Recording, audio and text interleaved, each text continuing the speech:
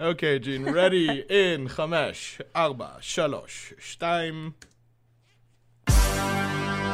Yeah. Hey, yeah, yeah. Where my mom's at? Where my mom's wearing thongs, hitting bongs at? Raising kids, cleaning shits, need a long nap. Where my mom's at? Where my mom's at podcast with Christina P. All right. I'm so pumped when I hear that song. Come see me. Come see me live, dude. I'm touring like a mofo. Come see me Valentine's Day weekend at Tampa, Florida at the Improv the weekend of February 14th and 15th. And then San Francisco, Cobb's Comedy Club, Pasadena at the Ice House here.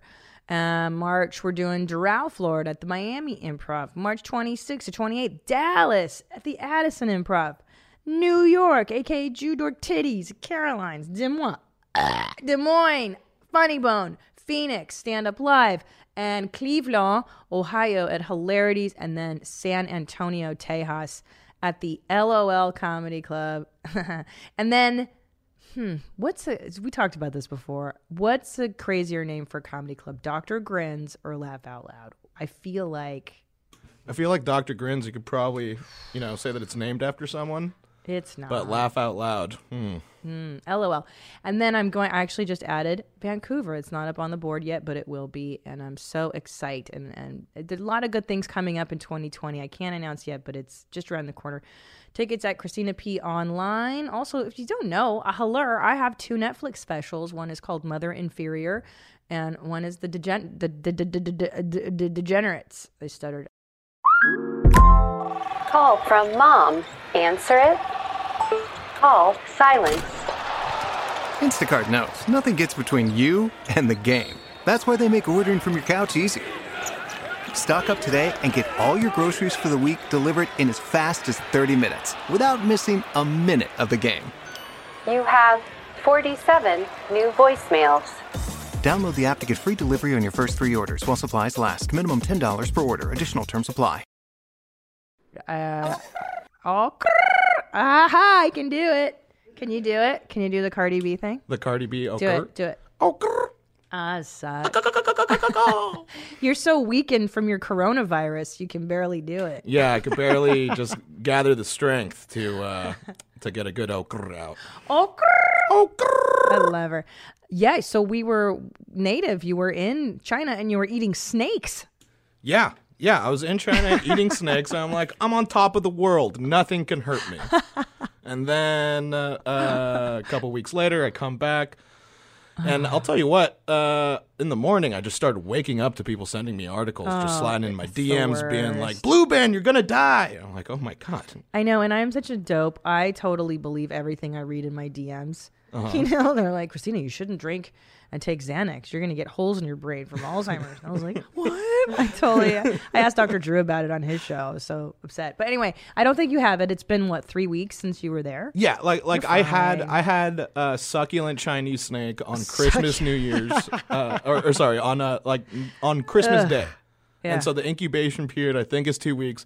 I am fine. I did get sick when I came back, probably had coronavirus, but that is now out of my system. You're fine, dude. You're fine. Dr. Drew said I was fine. I'm barely worried. Drew said that he thinks he had coronavirus because he was hanging out with somebody who came back from China with it. Mm-hmm. And he's like, it's a cold. He's like, it's a really horrible, horrible cold. But he conquered it. So. Yeah, there's 14 symptoms. I went on Reddit and 5 out of the top 20 videos were just people in the streets standing and then just fainting. Cool. From having coronavirus. But I have not fainted yet. I did not wake up in a weird place. I'm all right. And you're young and healthy. You're totally I got cockroach DNA. I could survive a nuclear holocaust and a normal one. 100%, dude. You got that fucking dirty immigrant stuff in you. Me too. So I'm Polly and Bi, and I'm happy to announce that I'm back in the Pilates. I had a cold. It took me down for a week and a half, and I'm back. I'm on a primal diet. I eat protein and vegetables, and it is so depressing. I'm not drinking alcohol. I'm drinking my Cardi B tea. I'm on the program because I'm on the Snapback. Yeah, bitch. You know what I'm saying? Like, I'm going to lose the last of the baby weight. Catch me outside. How about that? That's right, because bitches be snapping back. You know what I'm saying? Bitches be snapping back. You just got to do the snap back. It sucks, but you can't give up the fight. And my motivation is that I have been watching 1,000-Pound Sisters on TLC, the Learning Channel. Go ahead and Google that one, please, Nadab. And my buddy Nakia, who's been on the show, Nakia and I joke that we are like the 1,000-Pound Sisters because she and I are like, how's your diet? What are you eating? What'd you eat today? You know, we're pretty good about admitting to each other when we blew it and when we haven't. And Are they a combined 1,000 pounds or a K yes. apiece? Yeah, it's so awesome. So these God. two are actually famous YouTubers, apparently, too. And combined, one of them's only 400. One of that's them's great. a little meager 400-pounder. And the 600-pound one, see if you can guess which one weighs 600 by the fat deposit in her forehead. Yeah, that's exactly what gave it away for me. I think she... No, wait, but hold on. This one... Yo, but she's got a husband. The other one's like the prettier one, and she's got a husband and a life, kind of. Wait, which one's the prettier Right, one? I know. It's a lot. It's a lot. But Oh, Christina, you know- you're fat shaming. Yeah, because this is crazy bad for you. This cannot be healthy. Do not fucking tell me that weighing 400 pounds is okay. It's not okay. It's not. Okay, so sorry. The one on my left. Does it at least look symmetrical? Yeah. You know? Well, they're also in Kentucky. Okay. You're not. Okay. Okay. Okay, buddy. All right. So they've decided to go and get the stomach stapling, which is what they all do. But there's always emotional issues underlying the obesity. But my favorite is that they drink sodies. And some pop, but it's so the obese sisters are like the doctor's interviewing them and he's like, what have you been eating? Have you been? And she's like, well, I just have one sody a day. And of course the one sody is like a gallon tub. Google 1,000-Pound Sisters sody. I mean, if I drank, I don't drink sody. Okay. That's like the one thing I'm, oh, life. Sody. Try SODIE. I don't know. But I don't know if they'll show you the amount. It is so gnarly. These poor girls. You know, there's obviously emotional trauma underlying this tremendous need to eat compulsively. And I get it. I would weigh 1,000 pounds easily. I love to drink and I love to eat. It really is my thing. Well, you're not going to find it, but check out 1,000-Pound Sisters on TLC if you really want to feel good about what you weigh and where you're at and how your snapback is going. You know what I'm saying? Okay. So I follow Madonna on the gram, and you know, how old, would you Google how old that bitch is now, Madonna? I'm a huge fan. Look, I'm never going to cast aspersions at the great Madge. Yeah, she's 61. She's 61 now. And there's so much going on with her. The face it's a lot. There's a lot going on in the face in terms of surgery. Yeah. And then she had her butt done. Great. Okay, this is a picture of her. She's 61 and she has the 25-year-old dancer boyfriend. Good for her. Oh, really? Yeah. Really? She could get it. She's getting it. She is getting it in. Yeah. But I always... If you could pull it off, you know? Yeah, but the thing is, like, I get it. 25-year-olds look... But they look like babies. Like, when I look at some of the kids that work here, I'm always like, ooh, but you're like children. It's like you feel maternal towards 25-year-olds. Maybe, you know? maybe you do. I do. Yeah, Madonna feels something else towards She feels a 25-year-olds. little... Ugh, I think But I mean, like, is there someone that you feel bad in this situation? Because I think Ala Malik is loving it. Oh, he's loving it. Yeah, for sure. I think she's taking care of his family. You think so? Well, I think, like, I was doing some Googling on this. He has already introduced her to his family, and she loves them all. I think there's... I can't tell if he has a baby that she said that she's going to, you know, love unconditionally. Oh, that's cool. Or if Madonna was saying that to Ala Malik's mother, saying that she will love her son unconditionally. I don't remember which one it was. But yeah. She's going to love something She's going to love somebody. unconditionally, yeah. I mean, look, I get grossed out when I see 61-year-old men with 25-year-old girls. Like, who's that great guy I follow him on Instagram, Gian Van Lucchi. He's like this playboy, and he's totally useless human being. He's one of these people that has so much money and free time that all he does is exercise and DJ. That's how you know you're really wealthy, when you can go somewhere and DJ. Like Paris Hilton DJs, and like, no, she doesn't. And neither does this guy, Gian Vanalucci or whatever his name is. And he's always got some 20-year-old hottie patati on his arm too. And it is so gross because all the comments are like, cool that you hang out with your grandfather. Like, he's so gross. So here they are. So what's going on now? These are the photos on TMZ. You know, Madonna, she does great. She adopts a lot of African children, which is sweet and great. And yeah, there they are. I just can't imagine the conversations you'd be forced to have with any 25-year-old. I'm saying, you know, as a 43-year-old, sometimes you idiots say shit, and I'm like, I can't even imagine having to listen to these guys talk. What's your favorite color? Yeah.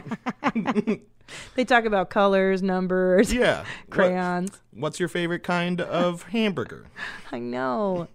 It really is just that. Like the intellectual, you know, I can't even imagine how fucking boring it must be to talk to a 25-year-old when you're 61. And she's such an accomplished human, you know? They have nothing in common besides his D. Well, you know, like, she tries to keep it young. Like, I remember, I think she was... Yes, she does. She was trying to... someone taught her that, you know, ecstasy is now being called Molly, or is, like, now being synthesized into something more pure. And she's like, like, there's a video of her at a concert. She's like, how many of you hanging out with Molly tonight? Oh, God. Yeah. Yeah. It sounded weird coming out of her mouth. Okay, go to her Instagram. You guys have to do this with me now. Okay, so I'm obsessed with everybody's Instagram because it's a window into your mental illness, all right? How you present yourself on the gram is what you think of yourself. So I'm on there, and so right now Madonna is touring, and she's got an injury. And I have to tell you, as a performer, I've been a stand-up comedian for, 17 years. It is inevitable that you perform sick, that you perform with a fever at times, that you perform after having just vomited or having diarrhea or whatever. It is part of the gig, okay? That's why not everybody can be a stand-up comedian, okay? Because you do it under great duress. You do it on days when you find out your fucking dog dies. You do it on days when you find out your parent dies. There's no canceling the show, okay? That's the skill of being a professional entertainer. Now, what she's doing lately, and it makes me batty, is she's got an injury. Scroll up. Okay, there's one where she's giving herself an ice bath. Up, more. Stop. On the far right, and she makes such a production of like, I'm powering through these injuries for you. I'm taking an ice bath after my shows just for you, for the love, and to make a show that's good. It's like, bitch, first of all, you're fucking 80 years old, okay? You don't have to dance the way you did when you were 20 years old. I don't think anybody really expects you to do it.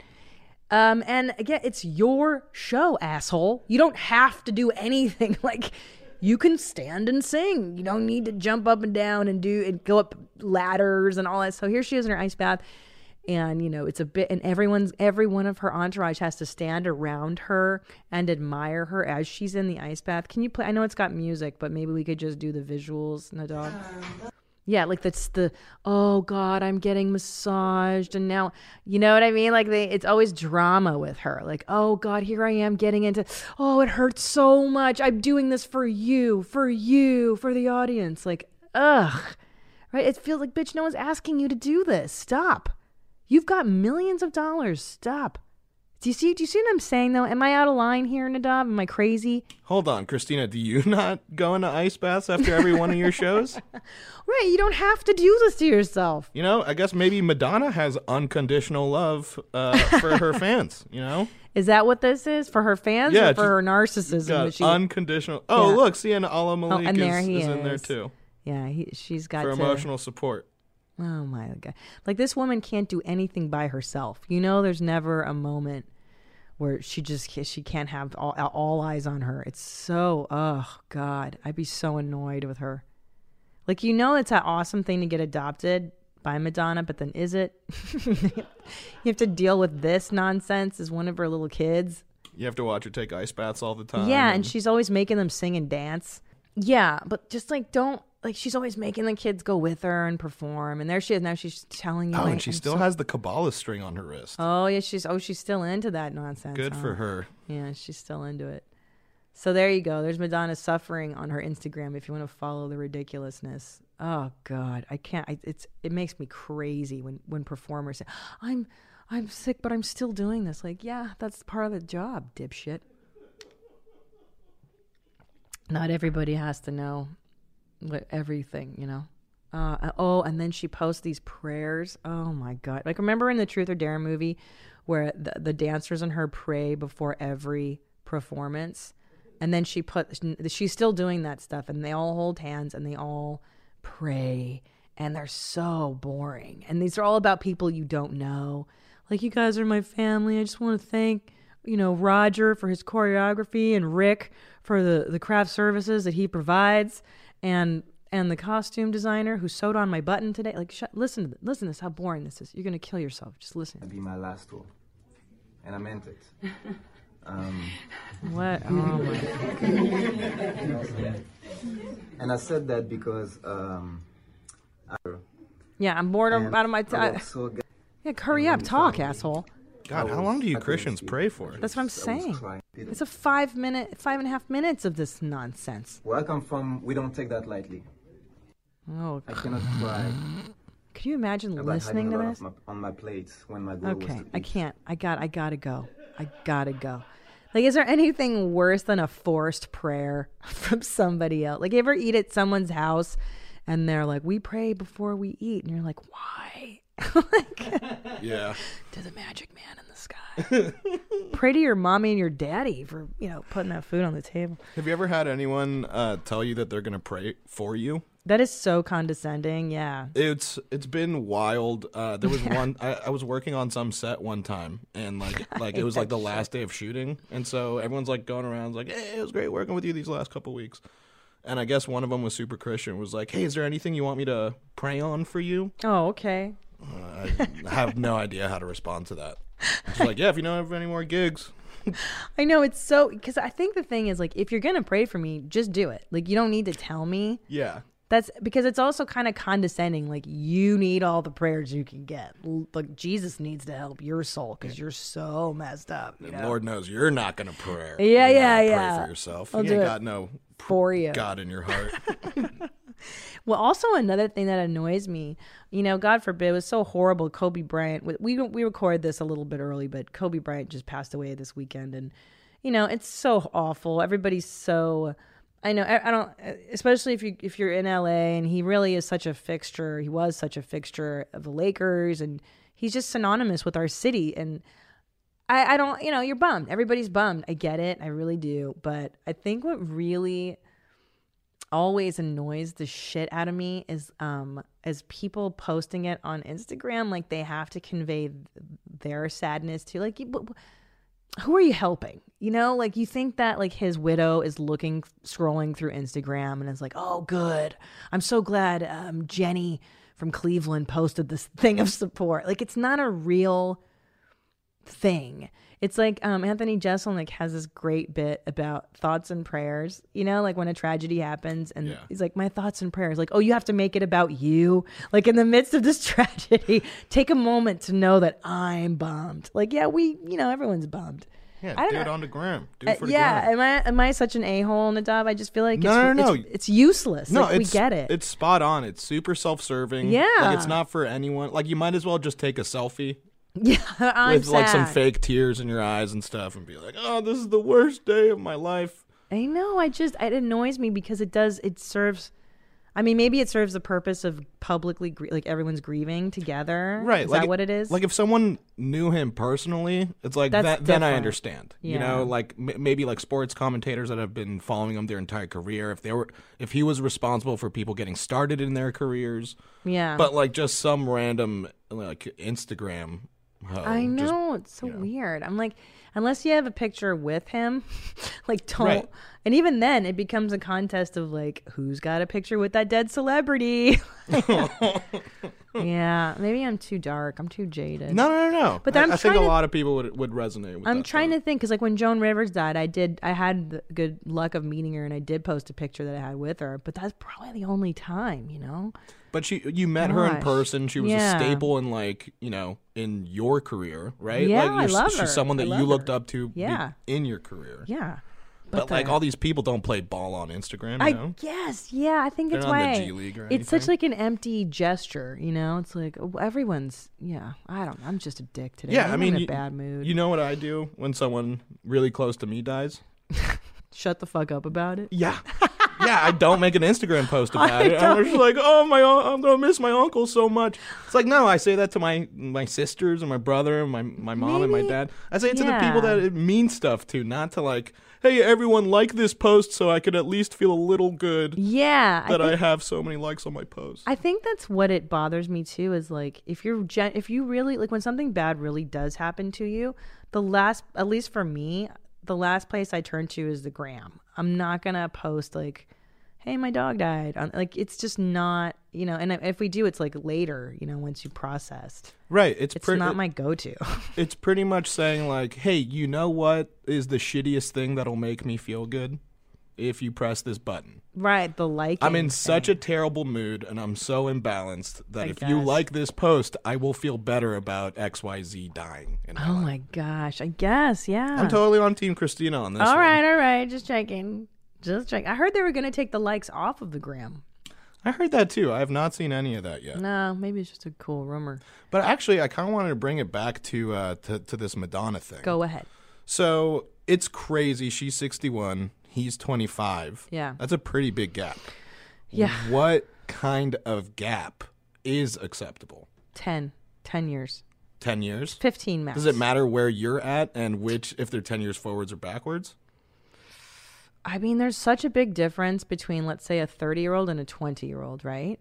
But then once you're 30, I don't know. I feel like 30 and up you're an adult. 40 and up, I think it's pretty cool. You know, what's the difference between 40 and 60? A little, I'm sure a lot, but at least intellectually, you're an adult. You're an adult. Mm-hmm.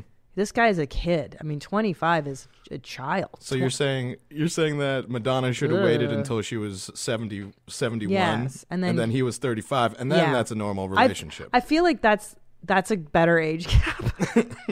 Why? What do you feel? I don't know. It's always been a little weird, like, because I feel like I'm at an age right now. I'm 31, where it was like I remember even like a year ago, just like, man, dating someone that's like 25 would be crazy young. Yeah, it's gross. It's I don't know. I don't think I have any strong thoughts on what is a proper gap. Well, I'll tell you what I think is unfair in this is the power balance is always off between an adult, like a 61 or 60-year-old, 61-year-old woman. You know, socioeconomically, she's way better off. Emotionally, she's probably way more developed. She's got children. She's had a whole life with this career. And 25, like the guy has really nothing. At 25, the imbalance of power is so great that it's really kind of gross. It's so exploitive that way. You know, it's got to be purely physical. I'm sure he's a sweet kid. But maybe he's really good to her adopted kids. Yeah, he's 25. Teaches them how to dance and stuff. It's a child. Like, he can't. What is he teaching them? You know, they're going to do all those Fortnite dances. Right, yeah, 100%. Yeah, I don't know, man. There are some people that just don't accept where they are, like what decade they're in. It's really odd. So my dad's the same way, though. He thinks that, you know, he always surrounded himself with young ladies, young women, and maybe it makes you feel like you're still, you know, young and relevant, I guess. I don't know. Yeah, I feel like we need to take this to the listeners at home. Oh, should we? You know, like what's the biggest age gap between you and your significant other? Oh boy, you sure you want to open those floodgates? Judging by these psychos. Well, because I mean, you know, with Madonna and Allah Malik or whatever this guy's name is, like, are they going to have kids together? Are they going to have an actual relationship? I feel like actual like family units listen to this show. So I She wonder can't how have big of kids. an age gap you have while also having kids.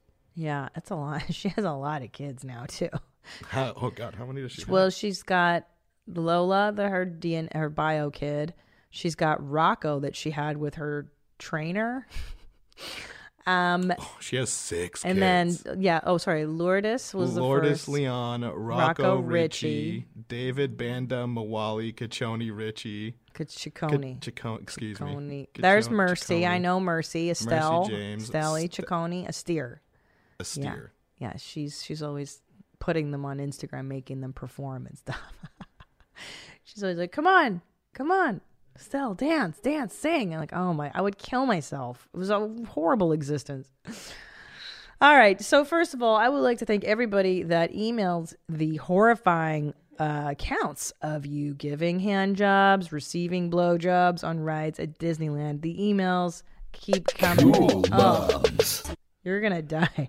Hold on, let me find the latest ones. I mean, like this one just came in today. This one's really. This person worked at Disneyland. Hold on, banging at Disney, desecrate. I mean, they're everywhere. Oh yeah, I think I Did saw you that one. print It's, that it's one? not just the people. It's not just the patrons going to Disneyland that are giving BJs on the Haunted Mansion. No. It's the people that work there Here, too. here you go. Disneyland BJs. Hey, mommy. So I used to be a cast member at the happiest place on earth, and you'd be surprised. I have given numerous BJs and hand jobs to my boyfriend on our visits, and I'm not the only one. Anytime you're alone in any attraction where no one is watching, you take any opportunity. Okay. And if you think guests are bad, think about the cast members. Not saying they are, but just think about it. Piss on me, beat me, Jasmine. I'm not saying they are, but just think about it. Okay. Well, whatever. The most jizz-soaked place on earth. The jizziest place on earth. McDonald's. Wait, isn't? Oh no, he's the happiest place on earth at Disneyland. But what's Yeah, that's McDonald's? Disneyland. What's McDonald's? A billion smiles served.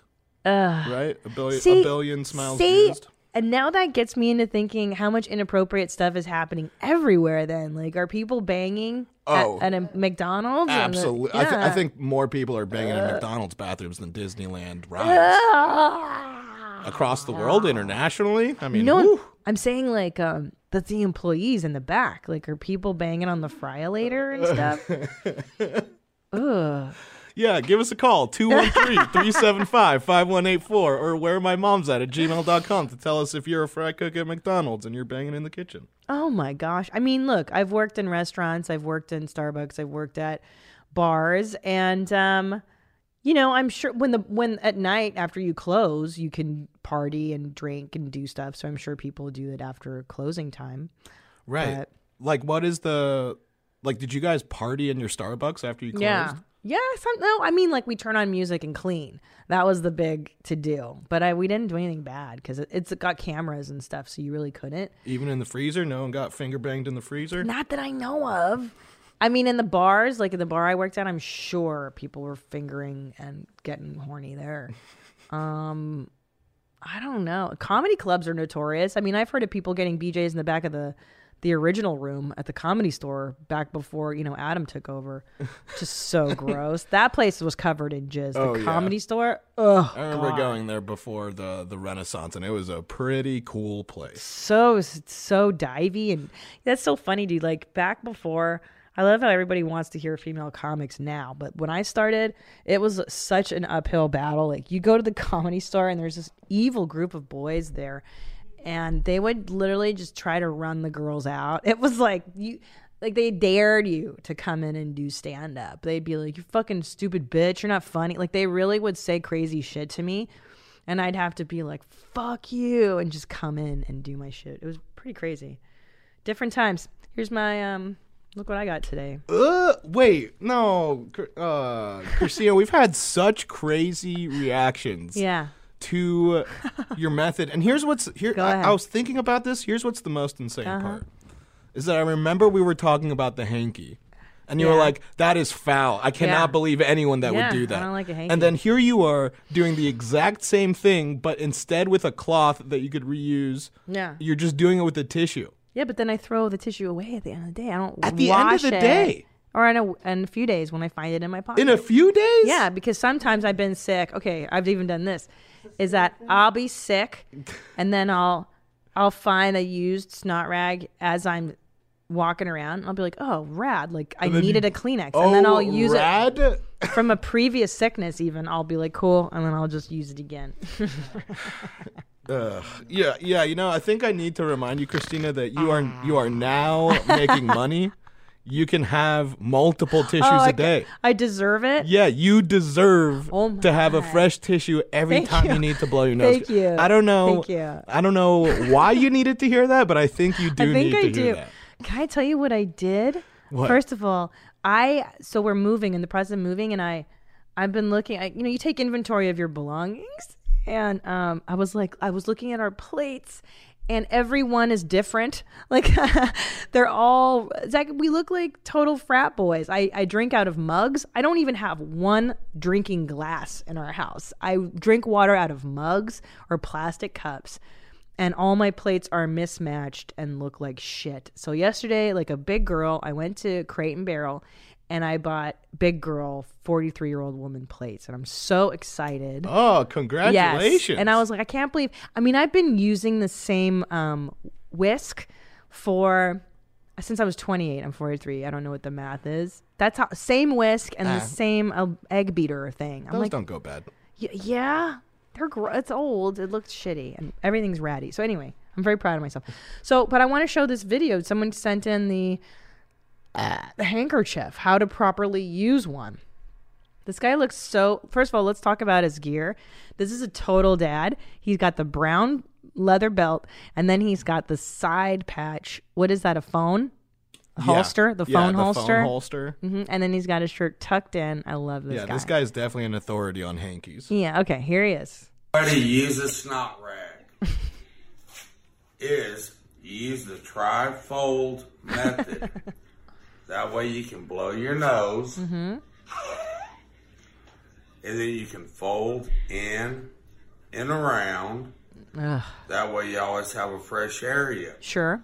Then after you do that, you can always go and bring it all the way open, fold it back in. It's a lot. But it's a lot just to get a snot, But then you clean that and you reuse it. Does the bacteria really come out of it? You think this is crazy? Yeah. Okay. It's too much work. You think this is more work? This is more work. It's like a duvet cover that he's using. And then he's going to wash that. And what if the snots don't come out of it? You're going to have boogers and stuff in it. Yeah, that's... you would do this over a dirty tissue. I wouldn't do any of them. I wouldn't do any... I would rather snot rocket just onto the pavement than reuse a tissue or a hanky. I rather take the risk of it getting on me than to have something in my pocket that I know is going to get reused. I know. I got Nasty as hell. Nasty as hell. How much do you love picking your nose, though? I do love it. It's like my favorite. It's my favorite. Oh, yeah. That reminds me, since we're in the follow-up thing, a lot of what these people... a lot of what people submitted that they think makes them gross is just like, hey, shit, I do all of this. Every day. I agree. That's why I haven't really been into those emails because I'm like, she's like, I pick my earwax. I'm like, and that's every day for me too. Yeah. Like I get pretty advanced with some of my techniques. Like what? So I've been doing this new thing. Oh, God. Because I have these Q-tips just in a cup in my bathroom. And, I don't need to use them all the time for my ears. And then I thought, because, I trim my nails, right? Mm-hmm. And so, I can't, if you have, a boogie inside your nose and you don't have nails, it's hard to get it out. It is, yeah.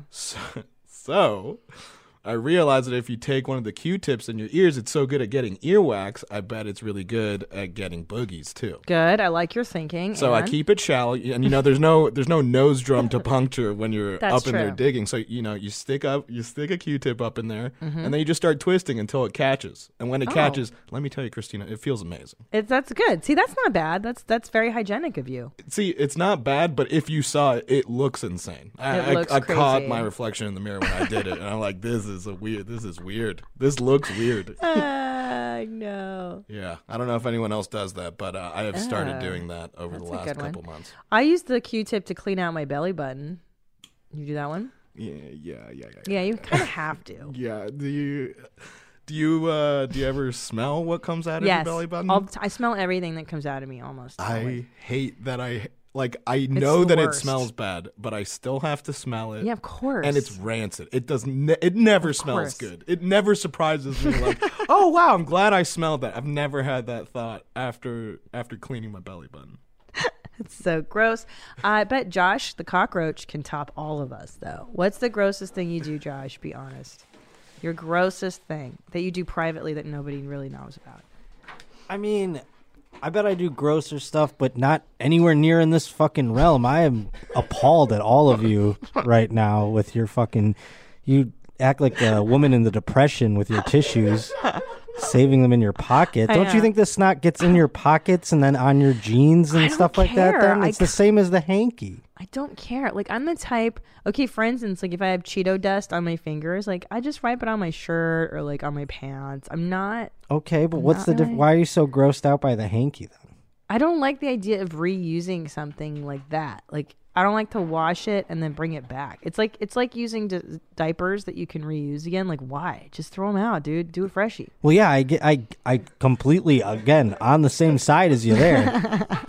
But when you apply that logic to tissue, yeah, because it's just laziness. It's just that if I'm sick, I'm tired, and I don't want to get up and get another one. The second I use a tissue, I want it away from my eye line, or I want it in the garbage immediately. Yeah. It can't get into the garbage fast enough. I wish I could just blow my nose into the garbage. See, I kind of like it. Like when I see the snot in there, I'm like, oh, God, I'm going to vomit. I like to check it out. No. Yeah, you have to look at. No, I don't even want to know I want to know it's out of my nose, and then maybe it's in there. It's like a spider you kill. You put it in there, and you don't look at it. You keep it inside. Really? And then you throw it in the garbage. You have to look at your snot to make sure you're not like really sick. Can I tell you one time I blew neon yellow snot. Have you ever blown like neon? Hell yeah. Yeah. No, I have no idea. Dude, that once in my life it came out bright like a highlighter, and I was so sick.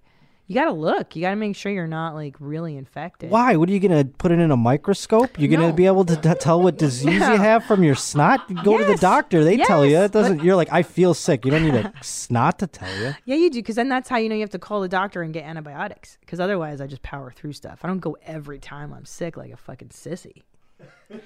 Okay.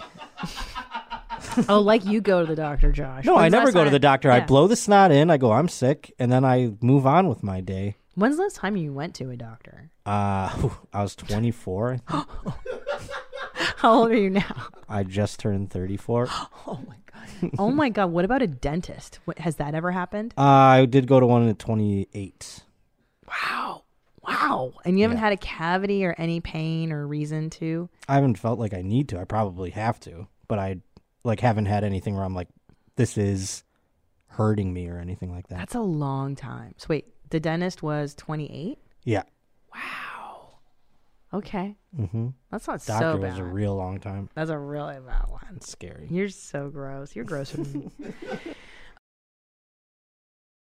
All right, let's go on to this dad hack. I like this one. This guy writes, when I was a kid, I would go to my friend's house who had a grip of animals, dogs, cats, ferrets, chickens, and even horses at one point. The dogs were separated. However, the dogs that were allowed inside the house were not quite potty trained. And when my friend would find a dump on the floor, he would grab a bowl from the kitchen and cover the brown instead of cleaning it up. I thought Tom could use this one next time he sees the kids make a mess. Keep them high and tight, Nikki. I love that. What do you mean, Tom? I need to use that so I don't have to clean up anything. If you don't see it, it doesn't happen. That's the best part of any kind of mess. Let's see any more.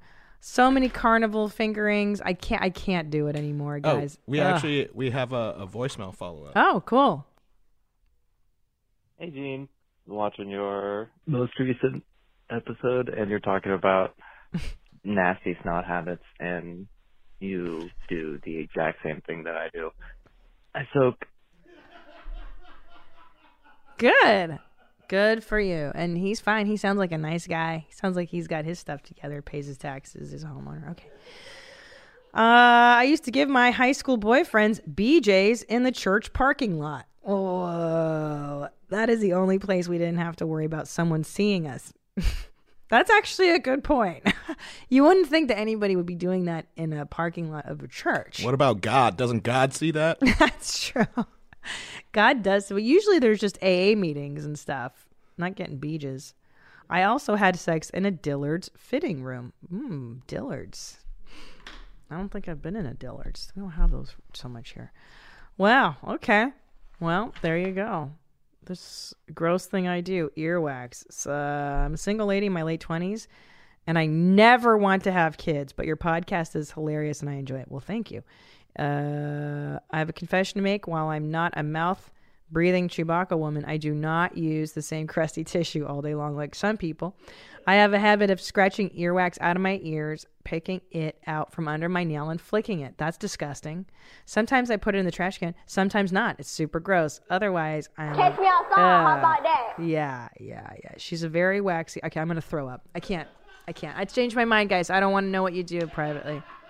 Changed my mind. Wait, but you don't do that? No, thanks. I pick my earwax and then I wipe it on my pants or something. I wipe it. I don't flick it. No. How? Okay, that's the line? What, I just wipe it on like a tissue, or I'll wipe it on my clothes, yeah. So it stays on you the whole day? Probably, yeah. I think that's gross. That's so, nastier. Yeah, but I'm covered in like baby spit up, and I'm covered in shit anyways because I'm taking care of 2 small kids, you know? There's always caca and piss all over me. It's like, who cares? Olestra chips. We discussed those on the last show. I like that. I have a great story about Olestra chips. In college, I lived in a city that was known for being a test city for new products. Wow chips were one of them. Remember those? Wow, I have diarrhea.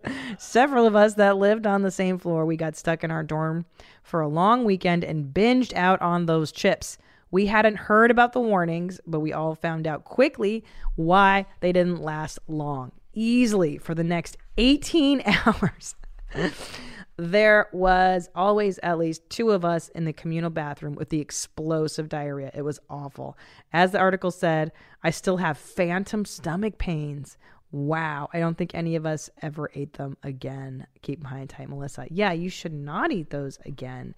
Wow, they were called wow chips. That's what you say when you take a shit.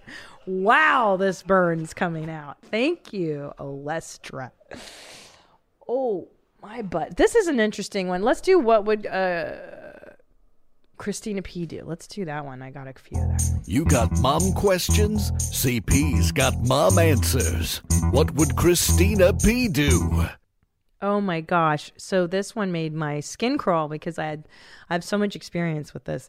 This is from Bill. He's an 18-year-old guy from Australia. Hey. You know what's so funny is he writes, I'm 18-year-old guy from Australia, pretty much opposite your expected demographic, but love the show. I have so many men that listen to this show that don't have children. A lot of people don't have children listen. So who knows what's going on, but I appreciate you. I don't have any children of my own, but had a question about my own mom. It's cute, he says it all foreign. Mom. I don't have any children. Okay, I'm very close with her, and she's a great mom, but often I feel she shares too much information about her life to me when we are speaking. Often she will go on long rants about her problems with work or with her friends, sometimes telling me about her existential fears. I feel like she is one step off of telling me about her sex life, and I often feel like she is using me as a therapist. Is this normal? Do you intend on sharing stuff about your personal life with your kids? Personally, I just find it kind of weird. Love all the podcasts. Piss on me, beat me, Bill. Bill, yo. Okay, so growing up, I was my mom's therapist, and from the time I was really little, I'm talking like as much as I can remember, I was her shrink, and I'd hear about so-and-so at work because she hated, or one of my dad's girlfriends that was pissing her off, and her love life, and this and that. And I got to tell you, I feel like it's super abusive to do to children. She's your mom, not your best friend. Even especially at 18, you're still young. You're not her peer. You're not her equal. And I don't. And do you share personal stuff with do I share with my own kids?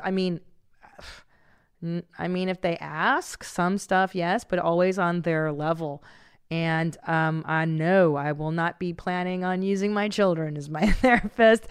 And I think if this makes you uncomfortable, and it sounds like it does, I would politely say, which is kind of what I learned to do with my parents that were oversharing. I would politely say, Mom, I'm happy to discuss, football or vases or flowers or TV shows. However, I'm really uncomfortable when I hear about X, Y, and Z. I really don't want to talk about that stuff with you. It makes me uncomfortable.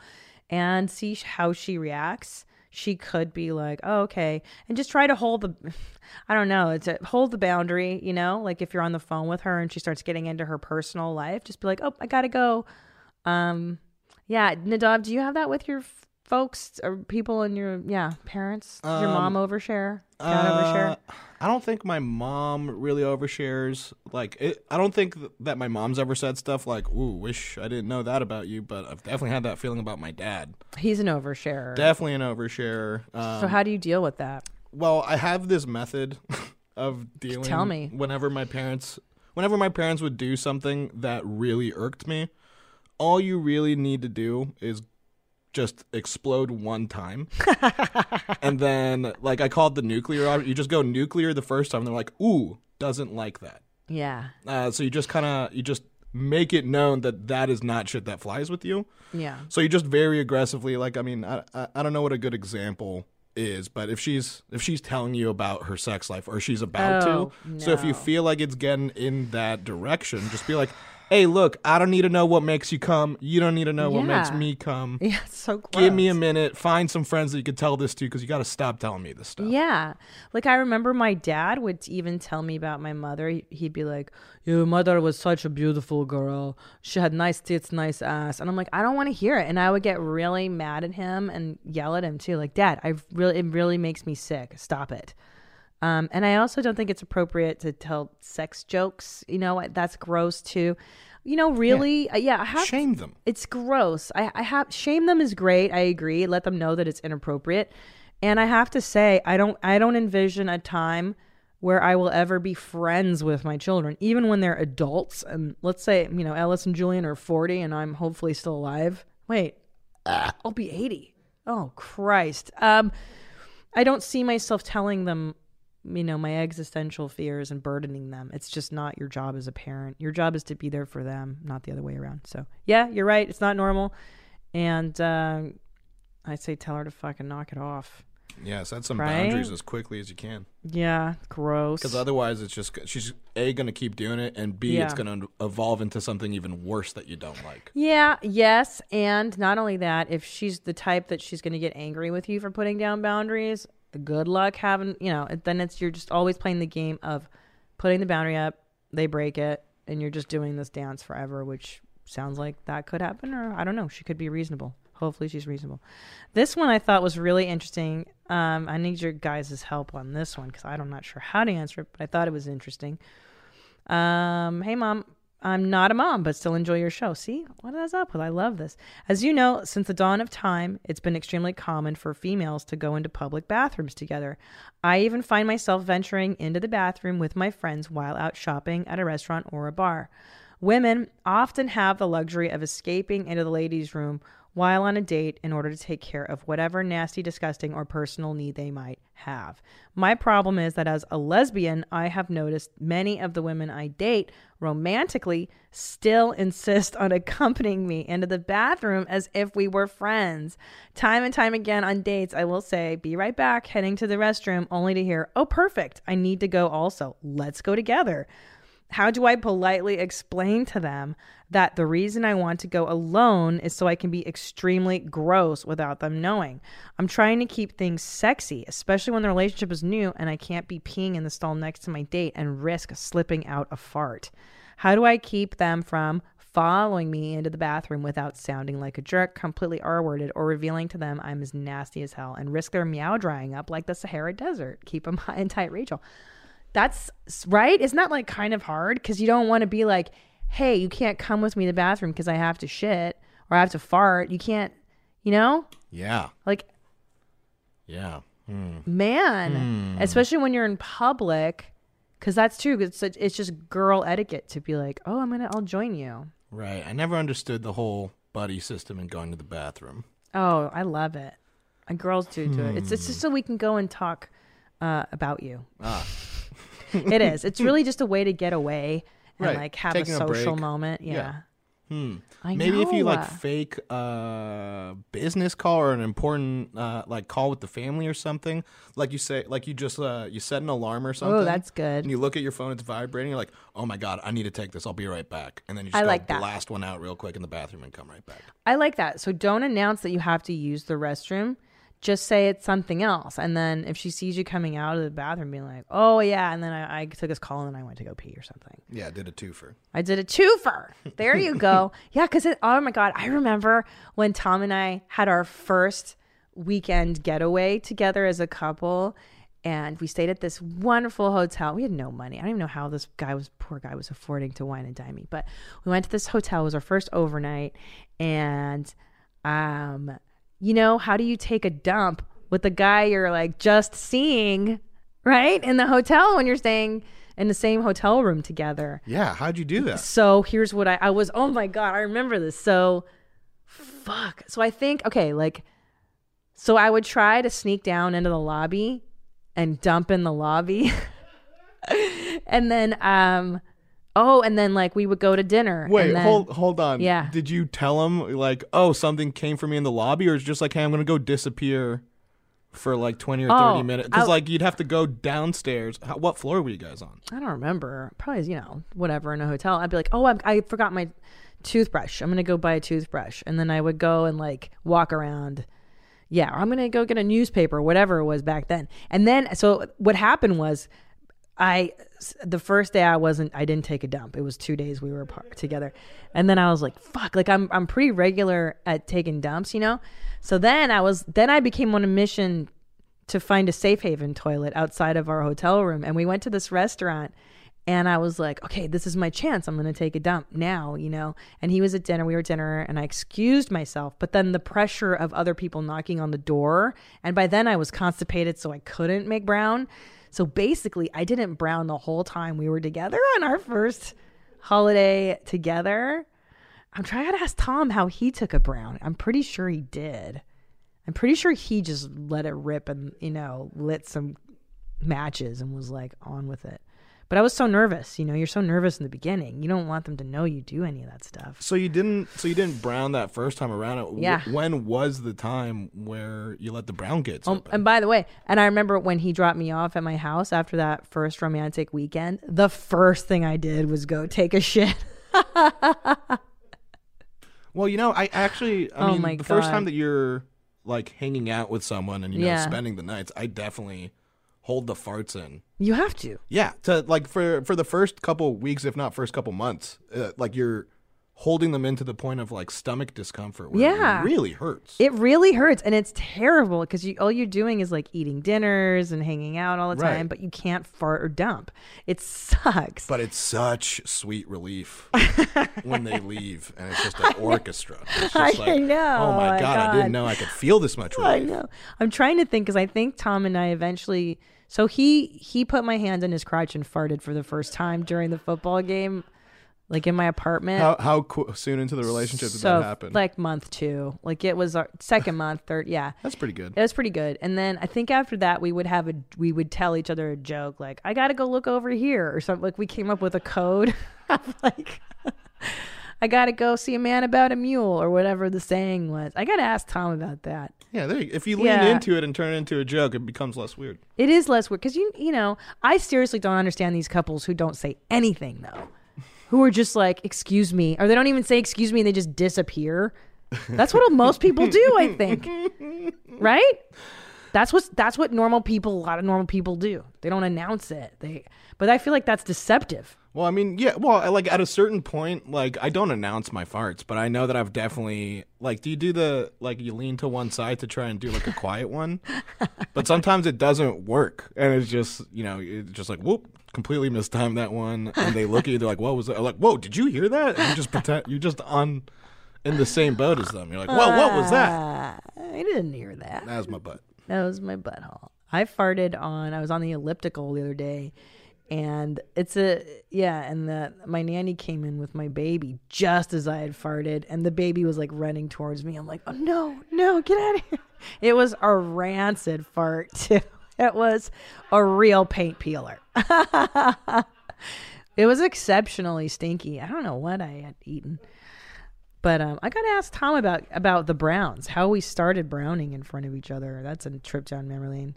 And I've got to ask him about when's he going to do his half of the chores. Remember, I wanted to record that and see his reaction. Yeah. Yeah, you need to ask him. I'm going to ask him in the new house. Be like, babe, I think we should put down some new rules for this new house. I think his head would explode. There's no way. My husband, I'll tell you what, I love my husband dearly. I you guys know that I do.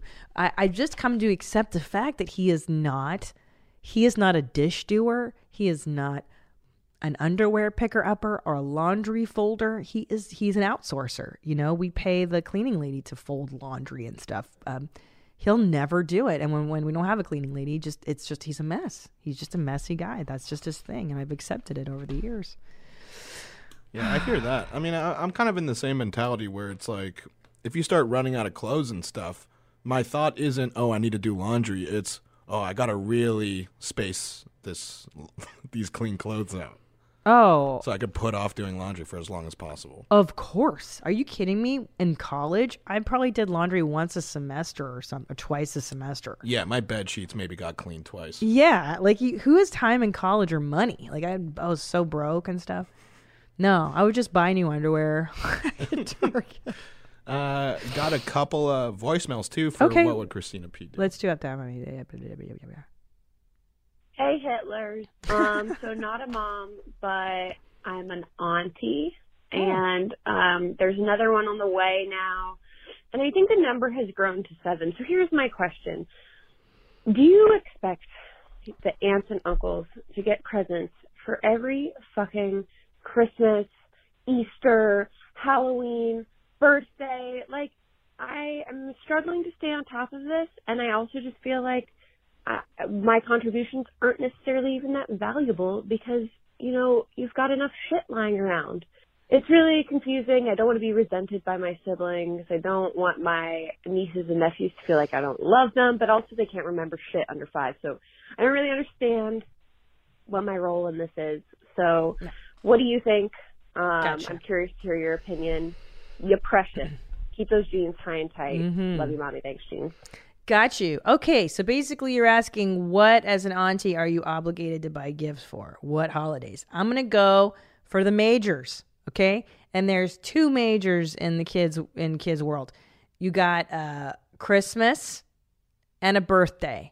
As far as I'm concerned, you are obligated to buy people gifts on only those 2 holidays. Everything else is optional and fun. Easter, I mean, bring a little chocolate. That's all you need, right? Just a little bunny or some crap. But even so, big deal. What other holidays are there to buy people for? Valentine's? No, it's a bullshit holiday. There's Hanukkah. Hanukkah? Yes, Hanukkah, if you celebrate that. But I mean, that's also Hanukkah. a chocolate thing, you know? I feel like Hanukkah and Easter have the same level of gift. Where it's just just stop by a Walgreens and pick up whatever chocolate they have. Yeah, so if you're an auntie or an uncle, you're obligated the Christmas, Hanukkah thing, and a birthday. And if you forget the birthday, you are a piece of garbage. That is just mandatory, right? Wouldn't you agree? A birthday is the biggest. And Christmas. Yeah, I mean, if they're under 5. I mean, I just went up north for my niece and nephew, and when I got up there... Oh, yeah, you did. Yeah, when I got up there, my sister, who is the mother of my niece and nephew, she starts making the cake. I'm like, oh shit, is it my niece's birthday this weekend? She's like, it's next weekend. But normally what I do is I try and do a thing where I stop by and I pick each of them a present before I do it, so that whenever they see me, they get a gift, and it's like some $5 or $10 thing.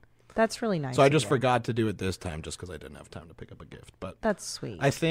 I don't think you need to like send a gift, especially if they're super young. But like every time, like if you see them once a year, get them something small and cheap when you see them, because they don't care about expensive gifts. No, they don't know what the difference is. Yeah, you could get a jar of the like here's one thing you could do is, like, I know in some of these toy stores you could get like a jar, like a huge like 1 gallon jar of like animals or something. Yeah, they love that. Yeah, just get the jar and then slow bleed that jar for a couple years.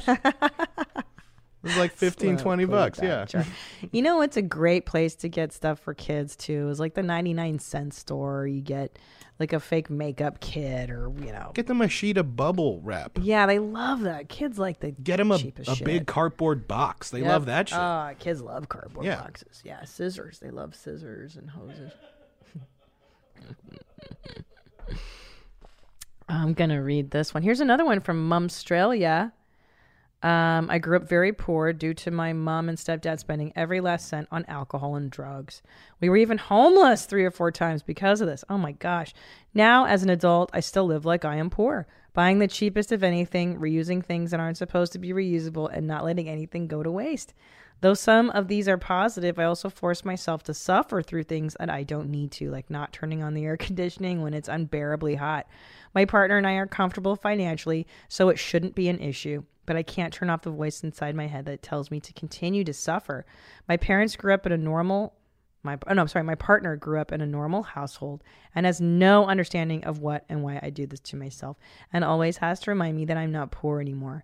I know you've suffered with some of the same issues and really need to know what helped you start changing your thinking. I know it may be self-worth problems, but I don't know how to undo that. Okay, Jasmine. So Jasmine, yeah, of course. I call it the North Korea syndrome. There was a documentary I watched on a man that they had released from a North Korean work camp, and they brought him to Seoul, Korea, and they gave him an apartment, they gave him a bed, they gave him a job, and they gave him a subway pass and everything else. Well, they followed him around, and lo and behold, I believe it was like a few months later, he was sleeping on the floor still. He refused to buy a TV, and he was essentially living the same way he did in North Korea, even though he was now free and in a place where he could afford and get these nice luxuries. So what's the point? The point is, at this point, if you've been traumatized as a kid, you're still in that mentality, right? You're still traumatized. So your brain really only knows one way of operating, which is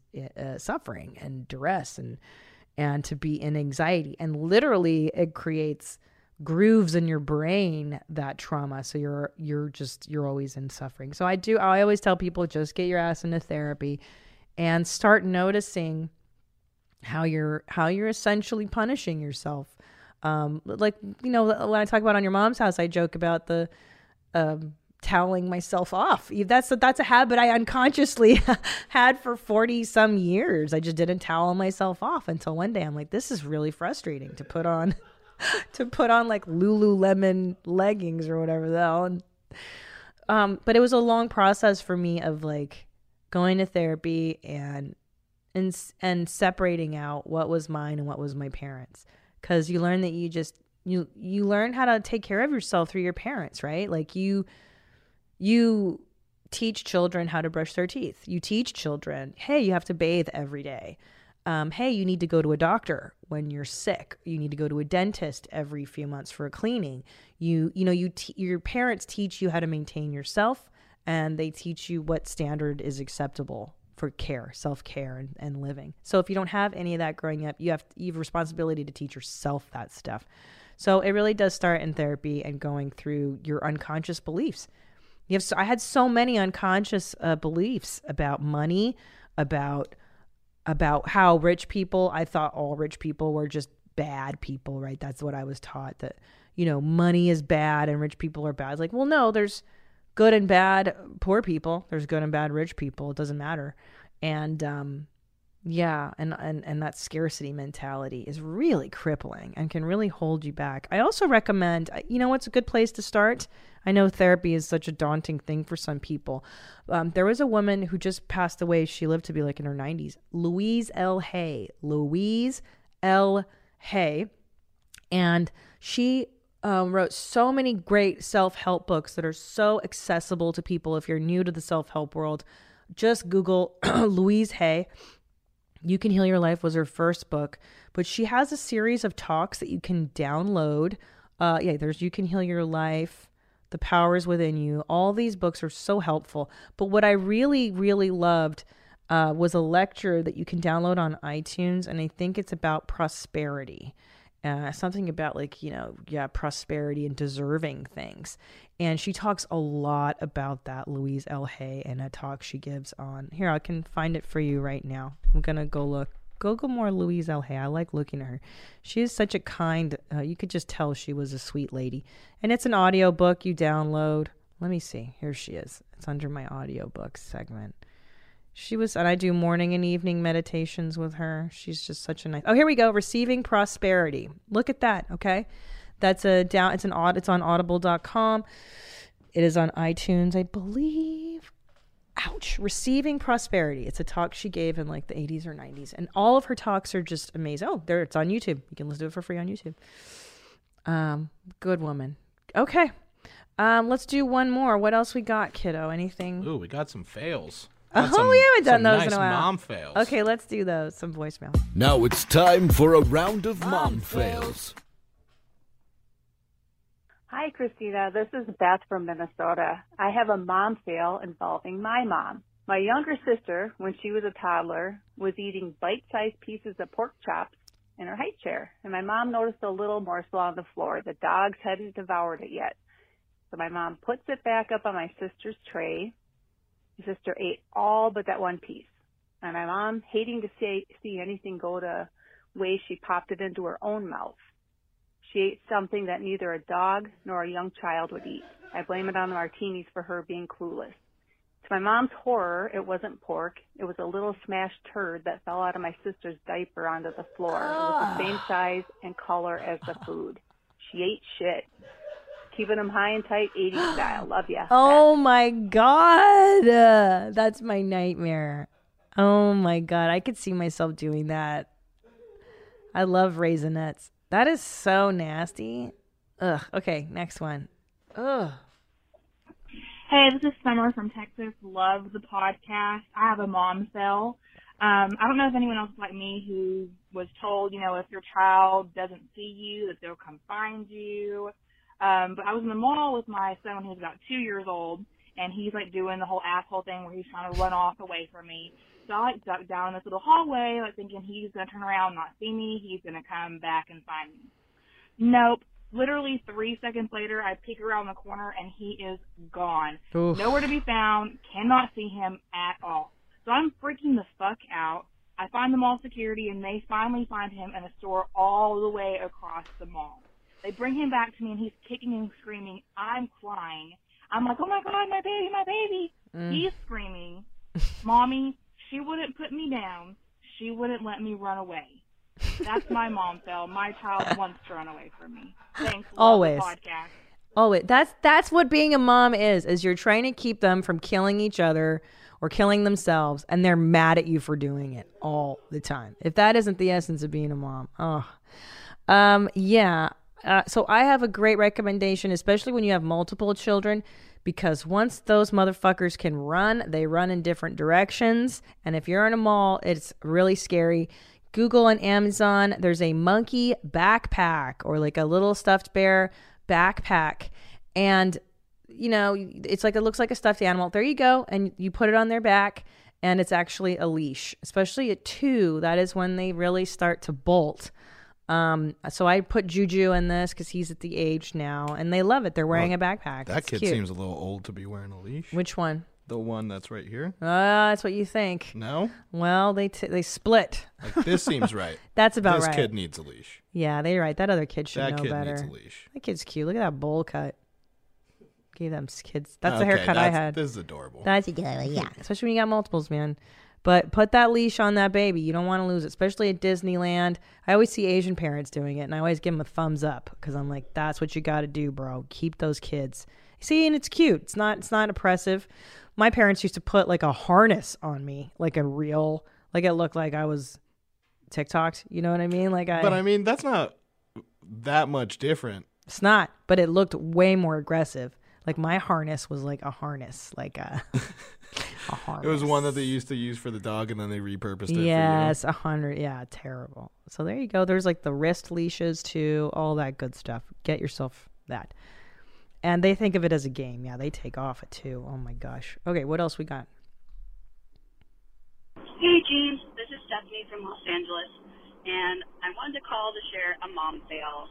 So I have a 7-month-old son, and I took him to Trader Joe's the other week, and for the first time, I put him in the shopping cart. I had one of those fancy little covers so that he didn't have to touch all the germs. And he did really great, but towards the end of the trip, he started to get a little antsy. And so when I checked out from the cashier, I handed him my receipt to play with. And he was having the best time. And when I put him in the car, I decided that I would let him hang on to the receipt. And then about 2 seconds after I started driving, I thought, that was maybe a bad idea. So I reached back to take it back, but he had a pacifier in. So I thought, okay, no problem. He's not going to eat it.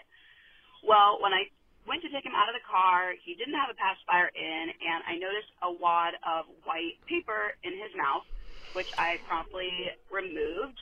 But then I didn't get away with it because my husband said when he changed his diaper the next day that he actually had white paper in his poop. So that's my mom fail. Christine, love you. Bye.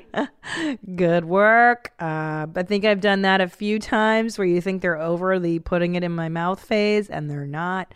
One time I had Ellis as a baby sitting on my lap. I was talking to a friend, and he was eating the napkin that was fully eating it, fully digesting a napkin. Yep, I've pulled batteries, coins out of my children's mouths, anything you could think of. Yeah, they would just eat everything. Anyway, go ahead and send me your mom fails, your hacks, your questions, your follow-ups to wheremymomsat@gmail.com. Leave me a voicemail, 213-375-5184. It's been a delight being with you today, and until next time, stay cool, moms. Where my mom's at. Where my mom's wearing thongs, hitting bongs at.